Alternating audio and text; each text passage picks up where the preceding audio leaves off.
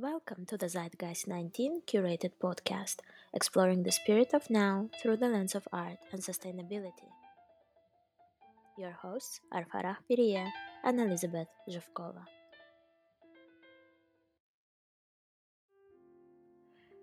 In this episode, I'm interviewing Scottish artist Katie Paterson on the occasion of the biggest iteration to date of her visionary project Future Library in Oslo and one of her most political and controversial works to date, Requiem, which opened in Edinburgh in April. Making a quiet and gestural artwork, Katie refers to herself as whispering activist. Requiem tells the birth and life of our planet in a single object, an object that uses dust gathered from material dating from pre-solar times to those of the present. Her project Future Library is one of the best examples of how artists can contribute to global crisis. A forest has been planted in Norway, which will supply paper for a special anthology of books to be printed in 100 years' time. Between now and then, one writer every year will contribute a text, with the writings held in trust, unread, and unpublished until the year 2114. Continue listening this episode for more. Hi, Katie. Thank you so much for doing this conversation with us. We are extremely pleased to have you here on Zeitgeist 19. And we are releasing this episode on the occasion of your biggest iteration to date of Future Library in Oslo and one of your most political works to date, Requiem, which opened in Edinburgh in April. Can you please tell us about this project and why is it your most political work? Yeah, well, thanks so much for having me. So, Requiem has been maybe a decade in the making. So, it's been made with love, and it's been a really tricky artwork to make as well. So Requiem is on at Ingleby Gallery just now in Edinburgh, and what you see when you walk into the gallery is in the centre of the room there's an empty glass urn that I've had hand blown. That's like a funerary vessel, and then all around the room on shelves are little glass holders that are filled with dust, different dust. And the dust spans all of Earth's life and time. So the little vials of dust are organized through time from the most ancient materials to the most current present day objects that have ground to dust. So it's really a kind of compendium of life and death and everything that will be poured day by the public into this glass object. And then it's kind of holding the remnants of the planet. So Requiem has come about. It's been a huge global participation, collaboration project. And I've been given so many different objects that I've crushed into dust. That kind of tell this story of very, very deep time and how humans kind of connect with this very deep time and everything that has lived before us to kind of allow us to be here right now. So the first little vial of dust that people pour in is actually pre-solar. It predates the sun. So not only beyond the human life, or even the Earth's life, but beyond the life of the sun. So it's kind of material from asteroids and meteorites that we've ground down into dust. And so all the dust is ground into 21 grams. So the weight of a soul, according to an old 19th century experiment. So I kind of really like that people can hold in their hand these little glass objects that are filled with this dust and then pour them into the urn, and then they become part of this story. So the oldest dust dates to 5.5 billion years ago, and then layer by layer throughout the exhibition, it kind of spans the evolution of humankind from 2 million years to now, and going back to that, it's like the first creatures to open their eyes, the first things to develop wings, the first things to see, even the first flowers on Earth, the first color, the kind of most ancient rocks on Earth. And so it's a story of how we got here and how we connect so deeply with all of that lives alongside us and that has lived over this enormous expanse of time to allow us to kind of be here alive, literally talking to each other right now. We wouldn't be if we didn't have this enormous deep history of nature that has come before us. So the artwork is focused on deep time and nature and ecology and today's climate crisis, but it's really inviting people to become part of it, to hold this dust in their hand and feel a kind of more intimate, maybe emotional, intuitive connection with all of this life that's come before us. And then as we kind of cross over time, we come into the Pleistocene and the very early humans, and then eventually to the Anthropocene, the human-dominated era that we live in now. So it's got very difficult objects in it, very laden, very kind of full of energy and potency. And so things like from 1945, we've got Trinitite to mark the first atomic explosions that took place. We've got material which signals the H-bomb, which apparently is the first moment where, humans literally made an impact in the atmosphere and crossed the entire globe in terms of our impact in nature. So working on the artwork, for me, it has been more political than anything else that I've made so far, I would say. It's emotional, it's intuitive, and it's kind of asking us to go somewhere. It's a little bit like a prayer for the earth and a prayer for us alive now through holding these very laden objects. Like there's barbed wire from World War II, got a piece of a Holocaust memorial brick, all the way to like soybeans from the Amazon rainforest that's been lost in our lifetime, to some of the earliest first single cell life on Earth, to the synthetic life that's been developed quite recently. Soil from James Watt's shed, the kind of onset of the Industrial Revolution. And then going back in time to objects like from civilizations that have come and gone, from Inca and Aztec and Taino, and all of these astonishing cultures that have kind of lived before us, which have set the foundation for our lives. So I've never thought of myself as a particularly political artist, but now I can't shy away from it. This is really asking people to kind of access deep time, but to do it through the lens of a present day moment where we're really in crisis in so many ways. Humans have become literally a geological force. We've kind of overtaken any natural process so far. The amount of creatures that we breed for our own gain is now more than any other life form. Like one of the layers in the urn is actually chicken bone, because there are more chickens on Earth now than any other creature. So that's sort of astonishing. And so the artwork really thinks about, the loss of nature, the extinction that humans are kind of leaving in our path, but also it's an object of deep wonder and curiosity and kind of saying, look, isn't this incredible? All of this life has been there, has kind of grown and evolved and changed. And here we are right now. We have such a short window of time to make enormous changes that are going to affect, hundreds of generations after us. So, it's really saying, what now? Where are we going? This is our history. What next? Katie, you just mentioned that you've always made artworks about nature, time, and climate. What other works you can tell us about that speak to environmental issues? Yeah, so all of my works, I would say, deal with nature, time, light, space, connecting with the more than human world, connecting to that's beyond us. And whether that's through looking at really distant stars and millions of years into the past, or looking at trees and life on Earth right now through paleontology and rocks. So I'd say the first project that I made that was really quite overtly environmental was I put a microphone inside a glacier in Iceland, and people could dial a phone number and listen live to the sound of this glacier melting.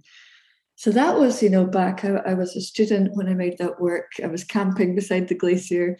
I was really interested in the idea of kind of collapsing time and distance and making a quite intimate connection with this faraway, distant thing, this phenomena that's melting.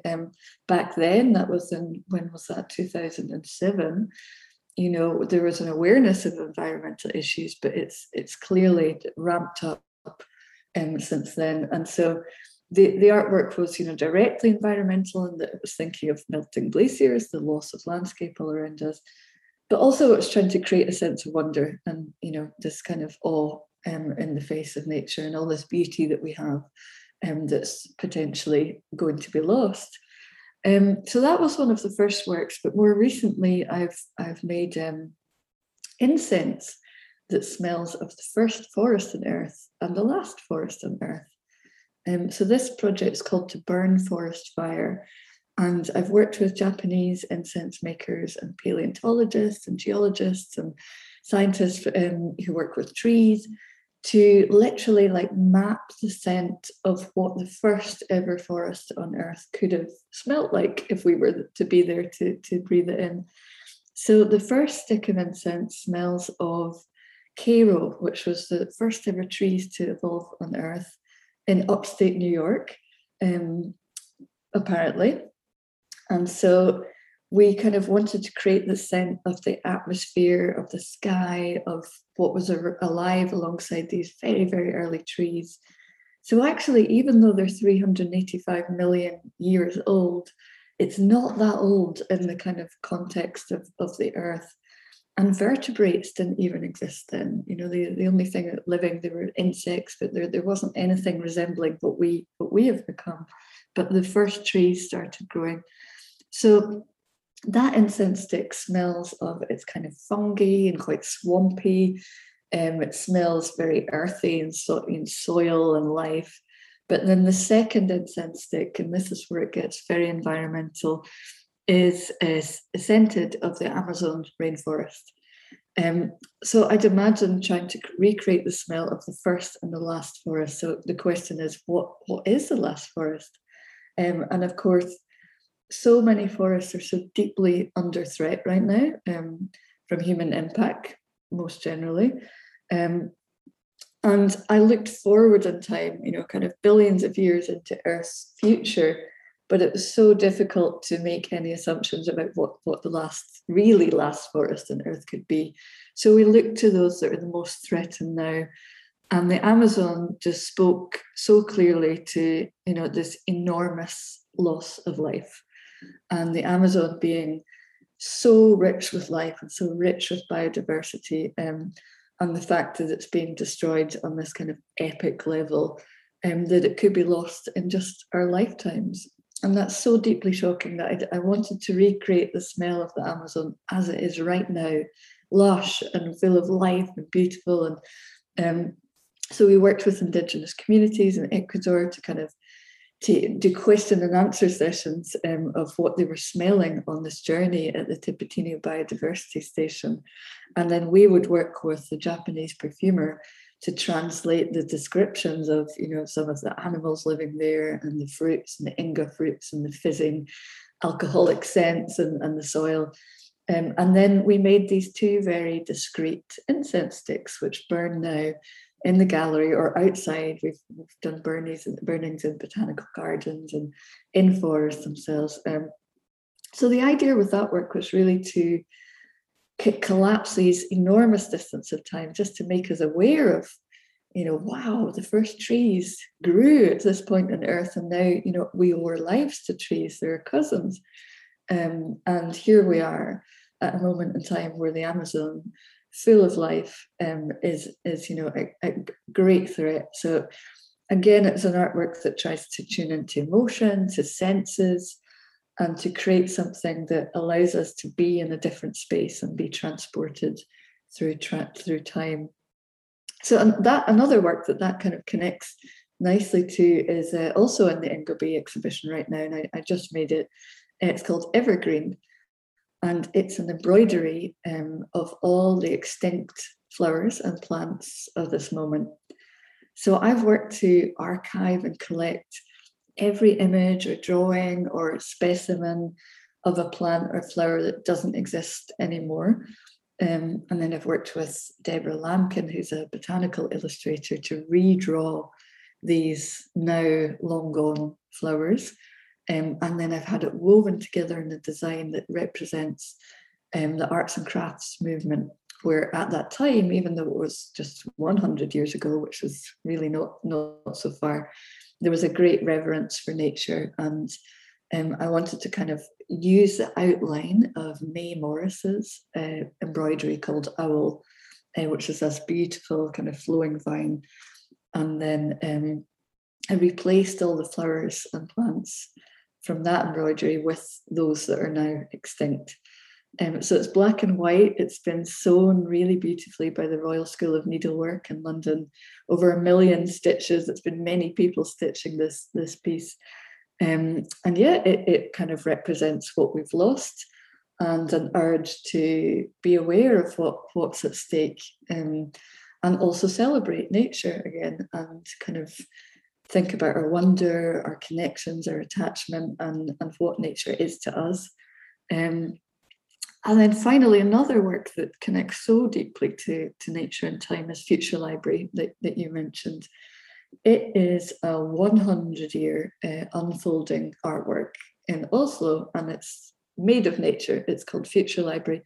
And I planted 1,000 trees. And in 100 years, that forest is growing a book. So the trees will be printed, sorry, a book will be printed on the paper made from these trees in a century from now. So we invite a new author every year to write a new piece of writing that will be printed on these trees in the Norwegian forest, that will only be read after we're gone, after they're gone, for the new generation. So it's a project that really speaks of hope and trust, and positing an image in your mind of who this future generation is, and kind of offering them a small gesture. But here's a book.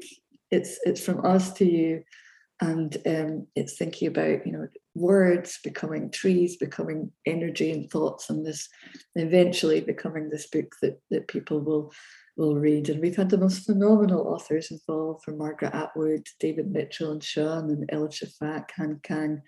And this year we're having a really beautiful event. Everybody's welcome in the Norwegian forest, where 3 of the authors are coming to hand over the manuscript. Every year we have a ritual in the forest where the authors bring their manuscripts, and we all take a walk together and celebrate the handover of the manuscript. Nobody will read the words, but the authors announce the title.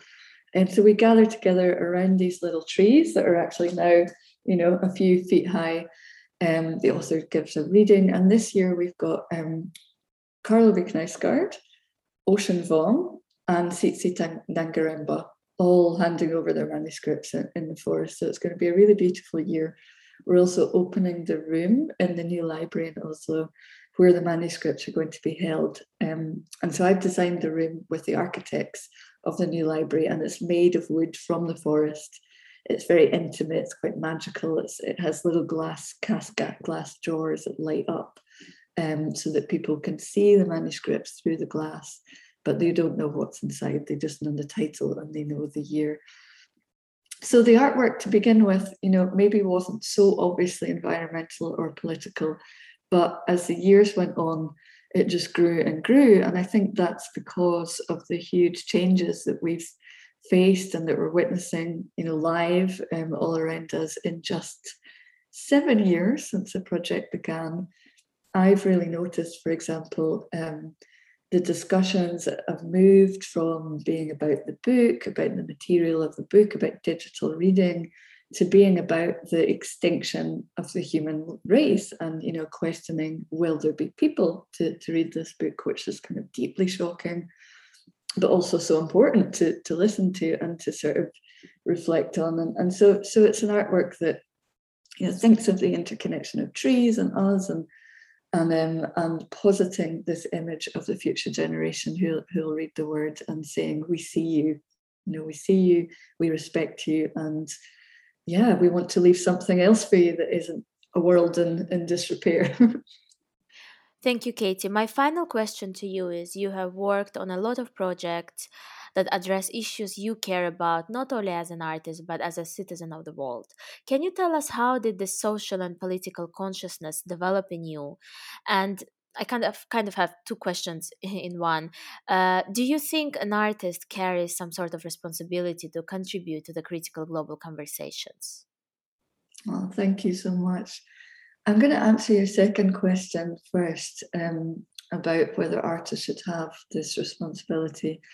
And, I kind of think that anybody alive in the world right now has some kind of responsibility.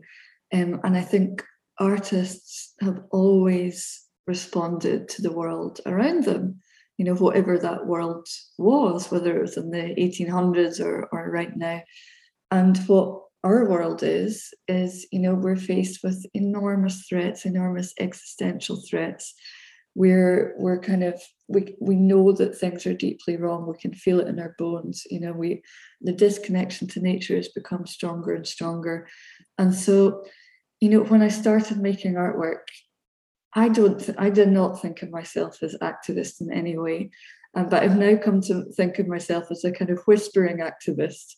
I'm not kind of holding up slogans or shouting about anything in particular, but I make artwork that's quite quiet, that's quite gestural, but nevertheless, it's speaking to people's hearts, it's speaking to people's minds, and it's kind of saying, let's look at deep time, let's look at nature, let's look at where we are now. And so where did that all come from? I mean, I've always been a bit of a daydreamer. I've always loved nature. I've always been interested in the beyond human, the more than human world. I'm kind of never happier with to have a view of the sea or to be in amongst the trees in the forest. And so I think nature is always kind of been there, but I've always had an awareness of the distance as well, and kind of how far away we're becoming from nature. And so a really important moment for me in life was that I moved to Iceland in between my studies. And I was just completely struck in a way that I hadn't been before. This is kind of later in life, but I was just so struck by the energy of the landscape, by the kind of strata where you feel like you could see time right in front of you in the landscape, to the midnight sun that would sort of bounce on the horizon, and the 24-hour daylight. And so I think that was a really important moment for me, where I was just seeing that we live on a planet, and that this planet is revolving around another sun, and that connects to everything. It connects to who we are. And then it's our origins, planets recycling into other planets, and it's really where we came from. So I think at that point, that's probably where I started making artwork that really connects to our human relationship to that's around us, whether that's through geology or cosmology, but always thinking of deep time and deep space. And then now I'm a mum. And so I think that has maybe, really has another layer of influence, and that, I have a little boy who's entering this world. He's 4. And he's going to be growing up in a very different world. And it's, I want to, if possible, contribute in some small way to the vision of what he's going to inherit, from us. And I love Roman Krasnarik's expression of a good ancestor. And I sort of feel like it's all of our jobs, not just artists, but to try our best, even when that's completely contradictory, and to try and open our eyes to what we're facing just now, and try to be slow and to make changes. And yeah. Thank you so much, Katie, for this insightful conversation and your genuine answers. And I wish you the best of luck with your upcoming projects.